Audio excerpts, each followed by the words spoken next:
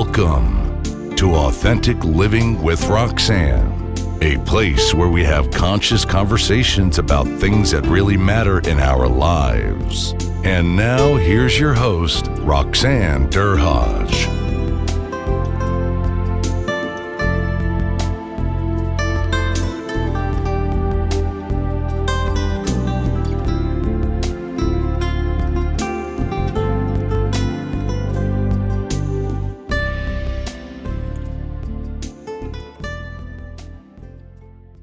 Everyone, it's Roxanne Derhaj with Authentic Living with Roxanne. So thanks for tuning in again today. I have a colleague that I met, should I say met or indirectly met when I saw him speak on stage in Ireland to the Global Speakers Federation last year. And we were able to get a time together for him to come on the podcast. So his name is Steve Judge. So Steve, thanks so much for coming on today to spend some time with us.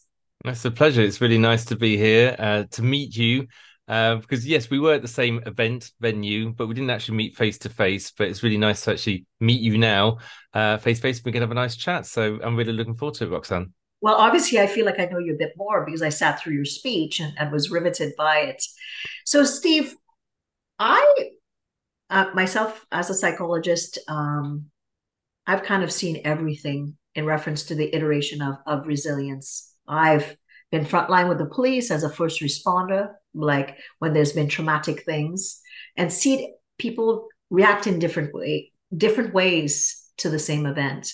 So your story is quite fascinating because, of course, you're a keynote speaker, you're a resilience coach, and of course, you've actually had a life experience where you've had to, I'm going to use the word rebuild, but maybe that's not the right term, the space that you're in today. So I would like you to just start wherever you'd like in reference to how does one end up being a resilience coach, and what was your beginning story that kind of created this path for you?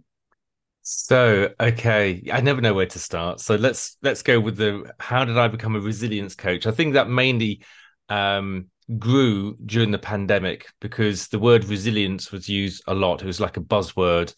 You need resilience to get through the pandemic and everything. And I thought, oh, I know about resilience. I've used it, and I've used it, and I've pushed myself through it. And so people were saying, well, what is it then, Steve? And I was like, oh, hold on a minute. I'm not really too sure what it is. And so I had to get it out of my head and put it into some kind of context throughout my journey. How have I used resilience through my journey? And I came up with this concept of the wave of resilience. And it is kind of a wave of resilience, riding the wave of resilience to become a winner. And by taking yourself through the wave of resilience, you actually end up higher than where you were before if you use it the right way. If you go through if you think about first of all, you got the shock, and then the denial, then the anger, the sharing, the rock bottom, then the acceptance, then the taking action, and then the moving forward. You do all of that correctly, you can end up in a better place. So that's kind of like pushing yourself out of your comfort zone. Sometimes you go through the wave of resilience, or when something drastic happens to you. And that could be a divorce, it could be a redundancy, it could be a death in the family, or it could even be a life-changing experience, like a road traffic accident, which is what I had. So where do I get all of this from? This is from my journey. And I had a road traffic accident in 2002. I was driving on the outskirts of the city that I live in, and my car lost control. So there's water on the road. It skidded. I lost control, and it bashed into a pole, bent the car in half, and crushed both my legs. I was mercy dashed to the nearest hospital, where they not only saved my legs, but they saved my life because I'd lost a lot of blood. It'd been a very traumatic incident, and they really didn't know if I was going to come out of the operating theatre alive or dead. And that was bad for me, but it was probably equally bad or even worse for my mum and my family to receive that message that night, that they might not see their younger son, their younger brother ever again. Now, good news is I came out of it. I was alive, but looking down the hospital bed, I saw that both my legs were in a really bad way, and the surgeon came over to me and said, we did our best. We managed to save your legs, but there's a good chance that you may never walk again. Wow. When somebody says something like that to you, it's very much a fight or a flight, I find, as in I could have just rolled over in bed and just given in. But the opposite for me was very much, I felt very angry that somebody said that to me. They're just, that I was in a good place. I was in hospital. They just fixed my legs, and then they're telling me that I might not be able to use my legs. And it kind of like triggers like a red rag to a bull in a way. And I think that's what kicks off the resilience is, first of all, you have the shock, the thing that happens to you, and then you go straight into denial, as in, surely not, this can't be happening. And then straight after that, you have the anger. When you realize it actually is happening, and I was going through that, but I used that anger to push myself forward. The sharing that I went through was through tears. It was through talking to my family, talking to the surgeons, the nurses, but I still had some really low periods as well throughout that. As you can imagine, thinking, will I ever be the same again? Why is this happening to me? And those are really dark places, rock bottom, I would call it, as in you can't get much lower than that. But the thing is after that period of time, you come across acceptance, and that I did reach, I don't know exactly when, maybe 4 weeks after the accident, when you accept this, when I accepted the situation that I was in. I was looking at my legs, they were in a bad way. I'd been told that I may not walk again, but I can see the positive in that I may walk again. And it's very much asking myself one question 3 times, and that is, what more can I do? What more can I do? What more can I do? Now, in that situation, the main thing you can do is survival. First of all, eat food, breathe, get your body working again. And then it's physio, it's rehabilitation. And, I'm not going to go through the whole year and a half worth of physio that I did, but I had to do a lot of things, including I had a cage on my leg. So I had to grow my leg back. I had to stretch my leg out by 4 inches. I then had to grow the bone back within that space. To grow bone back, I had no idea how to do this, Roxanne. So I thought you just drank milk, for the calcium, and ate lots of cheese. And the surgeons were very much like, no, Mr. Judge, you don't just drink milk and eat cheese. You've got to actually stand on your leg. You've got to walk on your leg. And I was like, yes, but there's no bone in my leg. And they said, yeah, but you've got to trust the cage, the cage that's holding it all together. The more walking you do, the more your bone will grow. I was like, okay, if that's what you say so. And so this is me taking action now. And this is now lifting me up the other side of the wave of resilience. And the more action that I did, the more positive results that I saw, the more endorphin, the dopamine was released. I felt good. I was doing it. Don't get me wrong. There were knockbacks. There were many knockbacks, which took me back to rock bottom, back to being angry and sharing. But then I accepted the situation. Tell us about one of those knockbacks, because I picture you. I mean, clearly you get up, you look down, you see these cages or whatever on your legs. Are they at the, and of course you're going to be like, first of all, where am I? Yeah. This could be happening. You go through that whole thing. When you get like, so I think it would be normal, Steve, for most of us to be angry. Yes. And they're telling you all these things you're not understanding. And you start, something kicks in you that says, I can stay in the angry state, or I can listen to what, I'm going to say guys, but men or women are saying. Yeah. And had knockback. So like what, with the give me an example of a knockback. And I love the term, because in North America, we wouldn't say knocked out. We'd say knocked out. What was an example of a knockback that you can kind of remember that you went, oh, how did I do it now in retrospect? I think one of the toughest times was a year after the accident. And I think when you get to 12 months, a year, it's an anniversary, you think, well, where am I now? And I wasn't in a good place. I was still in a wheelchair. I still had a cage on my leg, and I was very frustrated that wasn't off yet. And the thing is, because I'd stretched my leg out, all my tendons were really tight, and I couldn't actually straighten my leg. Now, without a straight leg, you can't walk properly. You can't weight bear properly. Your hip will be out. Your back will be out. The consequences of having a non-straight leg are astronomical, and it's really important to get the straight leg. And this is what the physio was telling me. And I was like, yeah, I get it. I need a straight leg. So what do I need to do? They said, more physio. And I did more physio. I was very dedicated and committed. And after 3 months of plotting graphs and doing the physio and pushing myself with tears in my eyes, oh, it makes me shiver thinking of the amount of pain that I went through with that physio. The result was that it didn't work, and I could not get my leg straight. And they said there is a plan B, and I said, well, I don't really have a choice, do I? What's the plan B? And they said that is to have another cage on your leg, so you have one at the bottom and one at the top. We'll put a bar in between them, and then you use a spanner and you twist the nuts and bolts to slowly straighten your leg bit by bit. And I said, I guess I've got no choice. And I went in for the operation. I came out. I had now 2 cages on my leg. It was like scaffolding on my leg. I was screaming out in pain because they'd really pushed my leg as straight as possible before they secured it. They gave me loads of morphine and medication to stop the pain. And when I got home, I was just in such a bad place because, again, it was a year anniversary of where I was, and where I was even further back, I felt, than where I was at the beginning of the accident. I now had 2 cages on my leg. I was still in a wheelchair. I'd lost all my independence. I was in so much pain during the day, during the night. And it was around that time, Roxanne, I I got a letter through the post, and it was from my employers, and they said, Mr. Judge, you've been unable to come back to work. It's now 12 months. I'm really sorry, but we're going to have to end your employment. So that was a really, being in a dark place, you just think things can't get any worse. And now it got worse. I now had no job, I had no income, I had nothing coming in.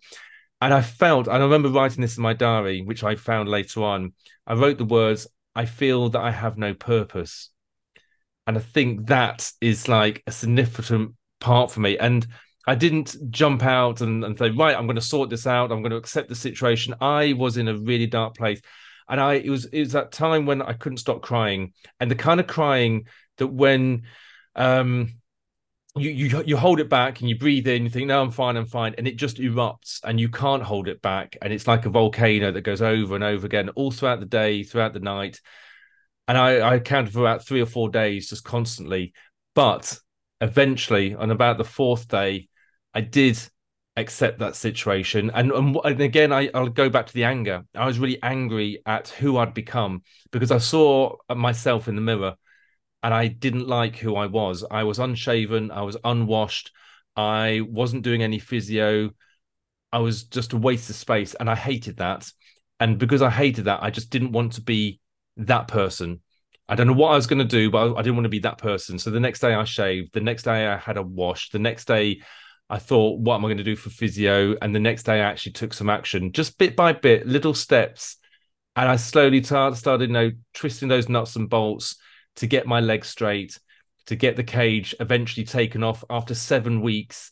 And yes, it did work. The cage did work, and I was able to get my leg straight. Because my leg was straight, I could put more weight in it. Because I could put more weight in it, the bone grew, which meant the second cage could now come off, and now had no cages on my leg.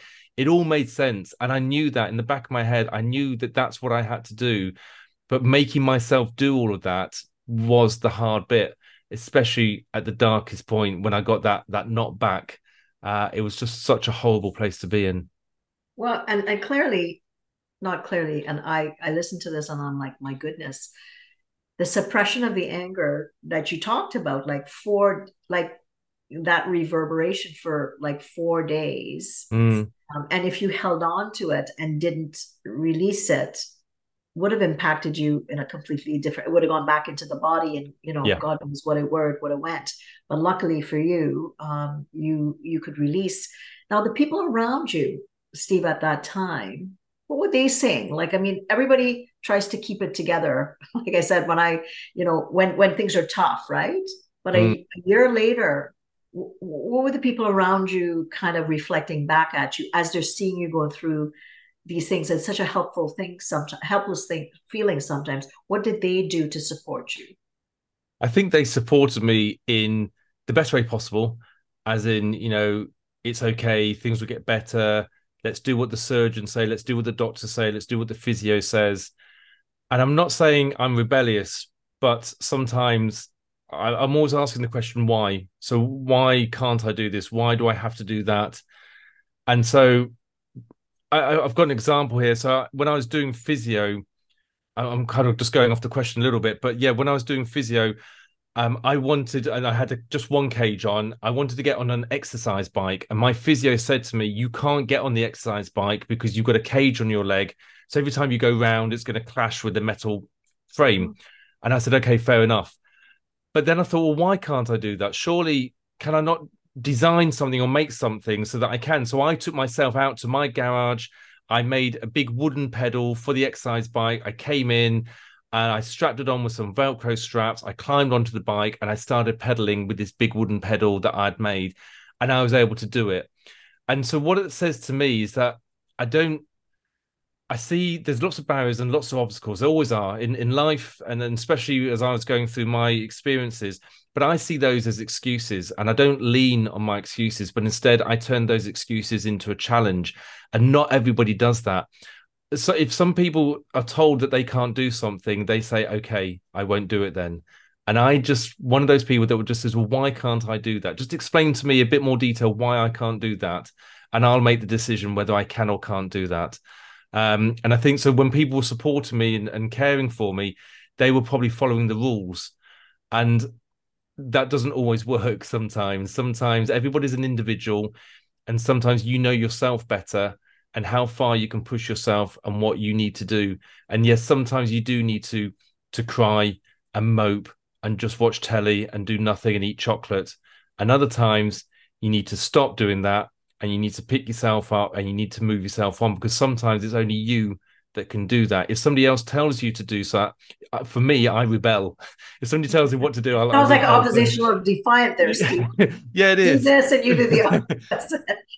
So they were probably tiptoeing around me, maybe. I don't know. And I'm not an angry person. I'm a very nice person. But in certain situations, when you get that fight or flight, maybe you become a different person, because it's down to survival again, isn't it?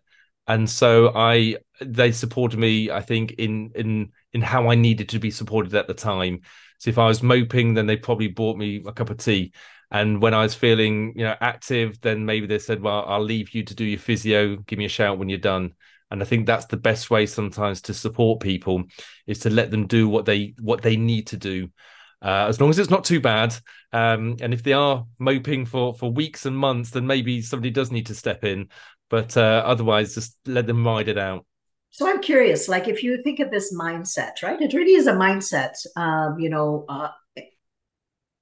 In the beginnings of your life or through to kind of, had you ever been challenged in any way before this, where you could see kind of elements of that in your personality? Were you always the type that, like you said, you challenge, or you would push yourself, or was this the first time that through this adverse situation that you kind of, I say sometimes you have to step up or get batted back down. And clearly this is something that, I mean, when I listen to this, I'm like, geez, like pain, loss of autonomy, having to rely on others, and then getting kind of whacked again a year after, where someone's saying, "By the way, just in case you're not feeling bad enough, we're going to take your livelihood away." And can you handle that, Steve? That's a lot, right?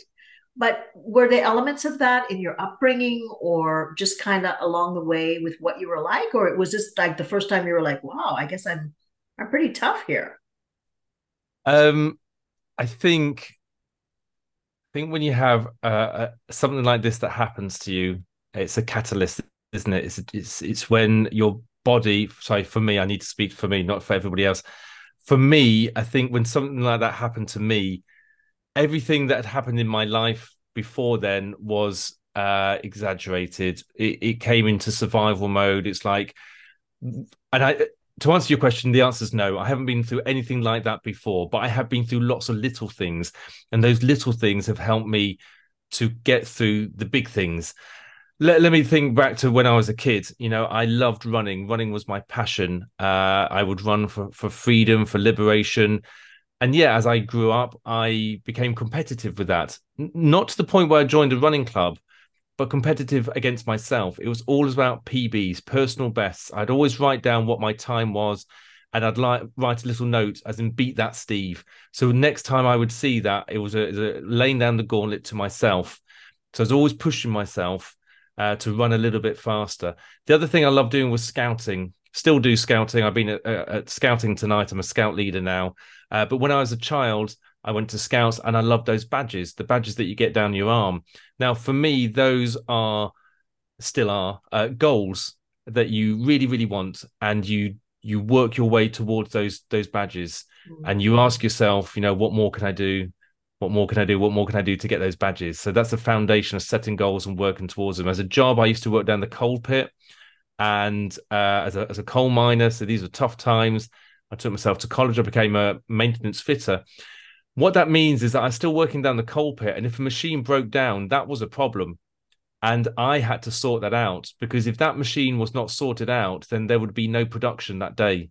So I had to come up with ideas. I had to be ingenious with the solutions I came up. I couldn't lean on excuses, and I had to, step up to the mark in a way. So if you think about the running, the passion that I had with that and pushing myself, and the PBs, and the scouting and the engineering, I think all of those have helped me to deal with this massive thing that happened to me, plus many other things as well. My father, he got cancer back in 1991. He fought it for 7 years. Now, I saw him fighting it, and I saw him never giving in. And I also saw him pass away 7 years later. But I learned so much from that, about just the fact that he never gave in, and I wasn't prepared to give in on my situation as well. I wanted to make sure, and I think sometimes I could see a future self of myself, looking back at me saying, don't you stop doing that physio, Steve. If you leave me with a dodgy leg or a dodgy ankle, I'm going to be furious with you. So you better pull your weight and do that physio now. That's my future self talking to me. And so that's what I had to do. And it's that living with no regrets. It's the seeing, what's going to be in the future. And if I don't do this, I'm going to regret it. So let's crack on and let's do it. So let's say, we all go through things, right? In companies, and I know you, do keynotes for companies, or you coach individuals. So let's say somebody's listening to you right now and they're like, I'm in the throes of it, and I'd like to shut down, put back my pajamas on, Yep. call myself back in, and because this isn't working for me. And for people that are not seeing the video, I'm tapping my temples. What are some of the incremental things that you would suggest they start to think about? It's different for everybody in every situation. So let's be very generic on this. If you're feeling like in a low place and you just need to have some time out, then have some time out. Just give into it and just do what you need to do. But ask yourself, keep talking to yourself. There's nothing wrong with talking to yourself. Talk to yourself and ask yourself how long you're going to do this for. Are we going to be in this situation, this rock bottom, for a day, 2 days, 3 days, maybe a week? I don't know, not too long. And just be aware that nobody else is sulking. Nobody else is in this bad place. Nobody else is in rock bottom. It's just you. And so the world is carrying on. So by all means, do that and recover and recuperate yourself and build yourself up, build your strength maybe, and then at some point you've got to say, right, now we're going to take some action. And that's easier said than done. I get that. How do you do that? How do you just flip the coin and just say, right, tomorrow I'm going to get up? I don't know. There's various things that you can do. The wave of resilience is great. So if you need to be angry, be angry. Get a punch bag, go gardening, do some sports, scream into a pillow, have a pillow fight. I don't know, just something to get that anger out of you. Share with somebody, talk to a counselor, talk to your friends, your family, write it down, write a journal, write poetry, play the guitar, play the drums, do something to share what you're going through. The rock bottom we just talked about. And then what you can do after that is maybe, I find for me, music. Music is really good. And if you can find, so I've got my playlists. They're all ready. And so when I'm in that low place, and I do get low times, people see me as I'm some kind of a Superman, that I'm always motivated and inspired. I'm not. We all have low times. So in those low times, then I go to my playlist, my music playlist, and I press play. It's as simple as that. Just press play, and I think, well, this isn't going to work, but it does work because it's something that triggers inside you. And it might not be that. It might be watching your favorite uplifting film, or it might be reading some poetry, or it might be just going for a walk and just getting some fresh air. Fresh air is great. You know the things that work for you. So you do those things, and that helps you start feeling better, seeing clearly. Once you can think clearly, because before then, you're all over the place. You're not thinking straight. So do what helps you to think straight, and then you can start taking action. You can start making a list. Just make a list. Right. So what do we need to do? I need to Google the answer. I need to YouTube the answer. I need to talk to somebody. Okay. I need to, phone somebody. I need to ask for help. That's usually a big one, isn't it? Just ask for help. We'll go and ask for who's the best person. And then you have got different people. Of course you have. There's different people in your life that you ask for help for different things. So choose the right person for the right situation that you're in. And do you know what? Once you start doing that, you'll feel better because you get the dopamine release and you think, oh, I feel better. I'll do it again and more and more and more, and that will lift you up. So there's lots of things you can do. And this is what I talk about as a resilience coach, and just like coaching people through that period of time. And it almost becomes fun. Obviously, you've got the low bit, but after that, you've got the fun bit. And when you start achieving things and lifting yourself up, well, that's great. And you get, the serotonin kicks in. You can't deny that. That's awesome. Right. And then it's already flowing through your veins. And I often say to people, okay, set an alarm, right? When I would coach them. Okay, so you're gonna be sad. Okay, well, how long do you think? Well, 20 minutes, half an hour? Set that alarm and make the music be something that you like to jump around to, or something that just would spring you into some wanting to do something, right? Like you said, like music is the language of the soul. So it's interesting that you said, like, you find those things. One thing that I would like you to speak a little bit more about, you talked a bit about your family. What about your friends? Like, what you said, you kind of know who you needed to go to for different reasons. Did you learn a lot about kind of your friendships or the people closest to you in reference to support? I often say, this is me in my life. I have some people that if I want to get like a 2x4 across the head, I know who to go to. If I want somebody to make me laugh, I will go to someone else. If I want someone just to listen so I can purge, I have somebody else. But they're oftentimes not one person. So with your support system, what did you do and what did you learn about yourself in reference to the different types of supports? Because I'm thinking that first year, right? I mean, my goodness, that would have been a deep barrel. You had to go often, I would think, to have other people support you. What was the biggest things you learned? I think, when I look back on it, I did have a support party with my my fiance at the time, my mum, my brother, my sister, my friends. And I think I did use certain people for certain things, but I think the person that I used the most was probably myself. And I always find that really strange, but I can only, be honest and say what I did. And I did start writing a diary. I never had a diary before. I started making notes in the hospital, and that turned into a diary of how I felt. And as I progressed, it became more important because I needed to express what I was going through. I also loved looking back a week or 2 weeks to see how bad I was and how much better I am now. So I was kind of supporting myself. And a lot of the time I was on my own. If my wife then went to work, I was home alone, just doing physio. And I was okay with that. That was, to me, that was my task. That was my job. That was my commitment. And I think I spoke to myself and helped myself through that. So I did use lots of people, but I think the main person that I used was myself. And I think I've had that a lot.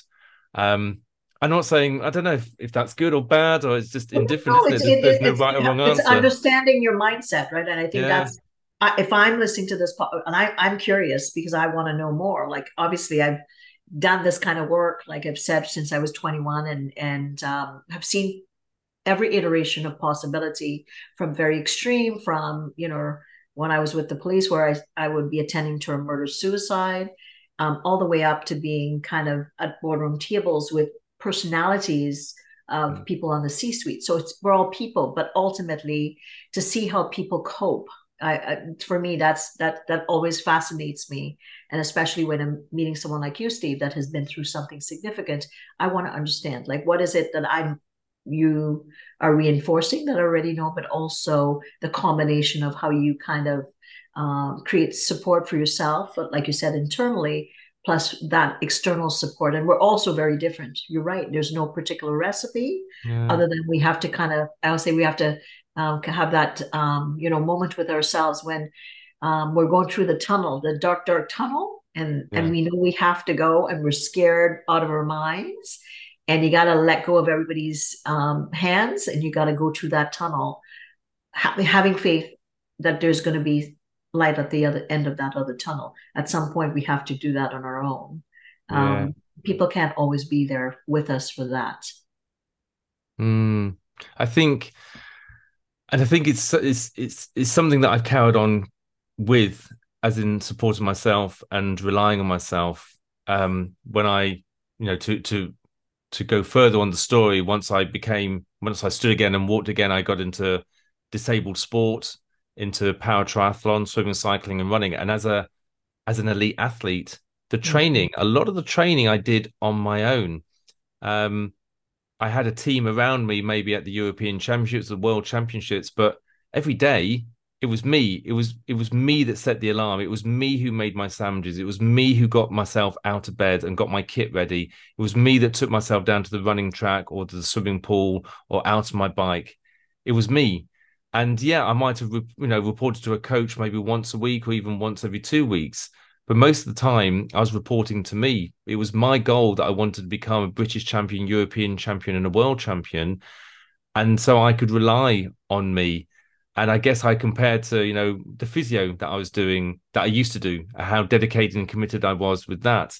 And I was just like transferred everything onto being an elite athlete. And now even in my business, it's me. It's me at this desk in my office. And yes, I got loads of people. I talk about it. I talk about my golden gang. My golden gang helped me when I was in hospital. My golden gang helped me as an elite athlete. My golden gang helped me now in my business. I have a business coach, a website person, a finance person. I have a stylist. I have so many people, a mastermind group. But the main person that I rely on and that helps me the most is me, because I'm with me all the time. And I think that's really important that I acknowledge that. And I think it's really important that other people understand that you need everybody, including yourself. If you're just going to rely on other people and not yourself, then you're not going to get very far. And then also there's a temptation to blame other people as well. Well, it's not my fault. It's because they advised me wrong, or they didn't support me, or they didn't help me. It's you. It's you.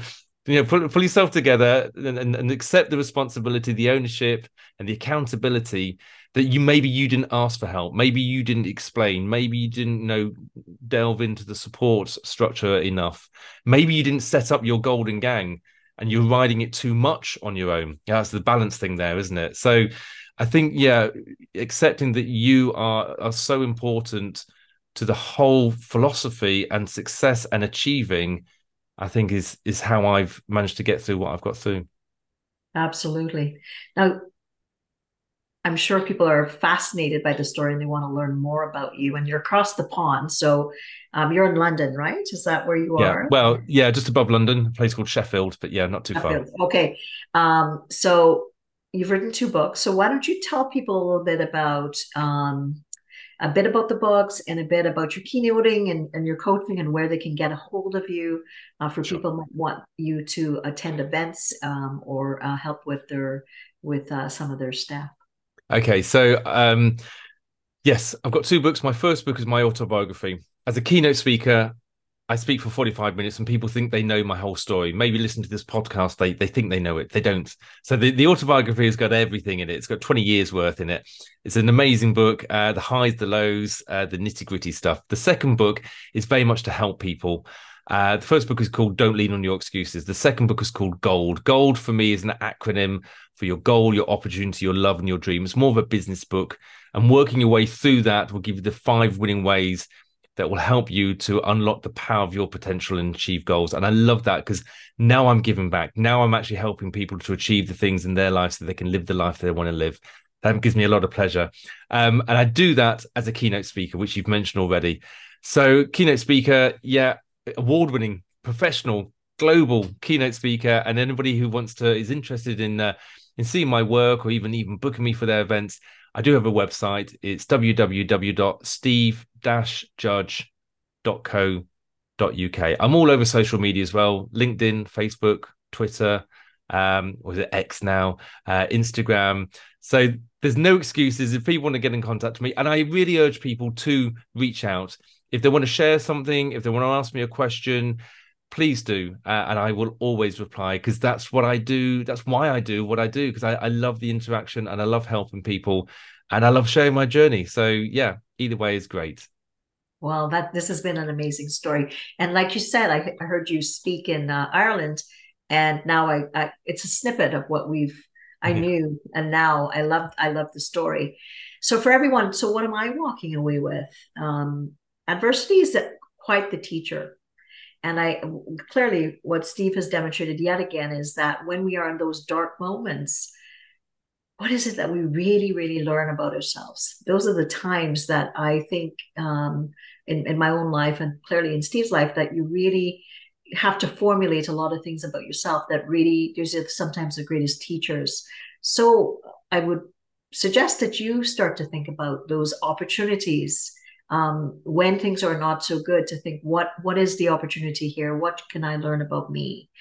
So for everyone listening, I've released my new book, ROR, Return on Relationships. If you'd like a copy, you can go to my website. If you want to figure out how you get connected to yourself, either personally or professionally, in resilience, you just go to roxannederhodge.com/quiz. You'll get a really quick quiz. It tells you where you're at in reference to being your authentic self within those spaces. And we'll send you a little mini report with some next steps. So again, Steve, thanks so much for your time. Everyone, thanks for hanging out with Steve and I, and we'll talk to you again soon.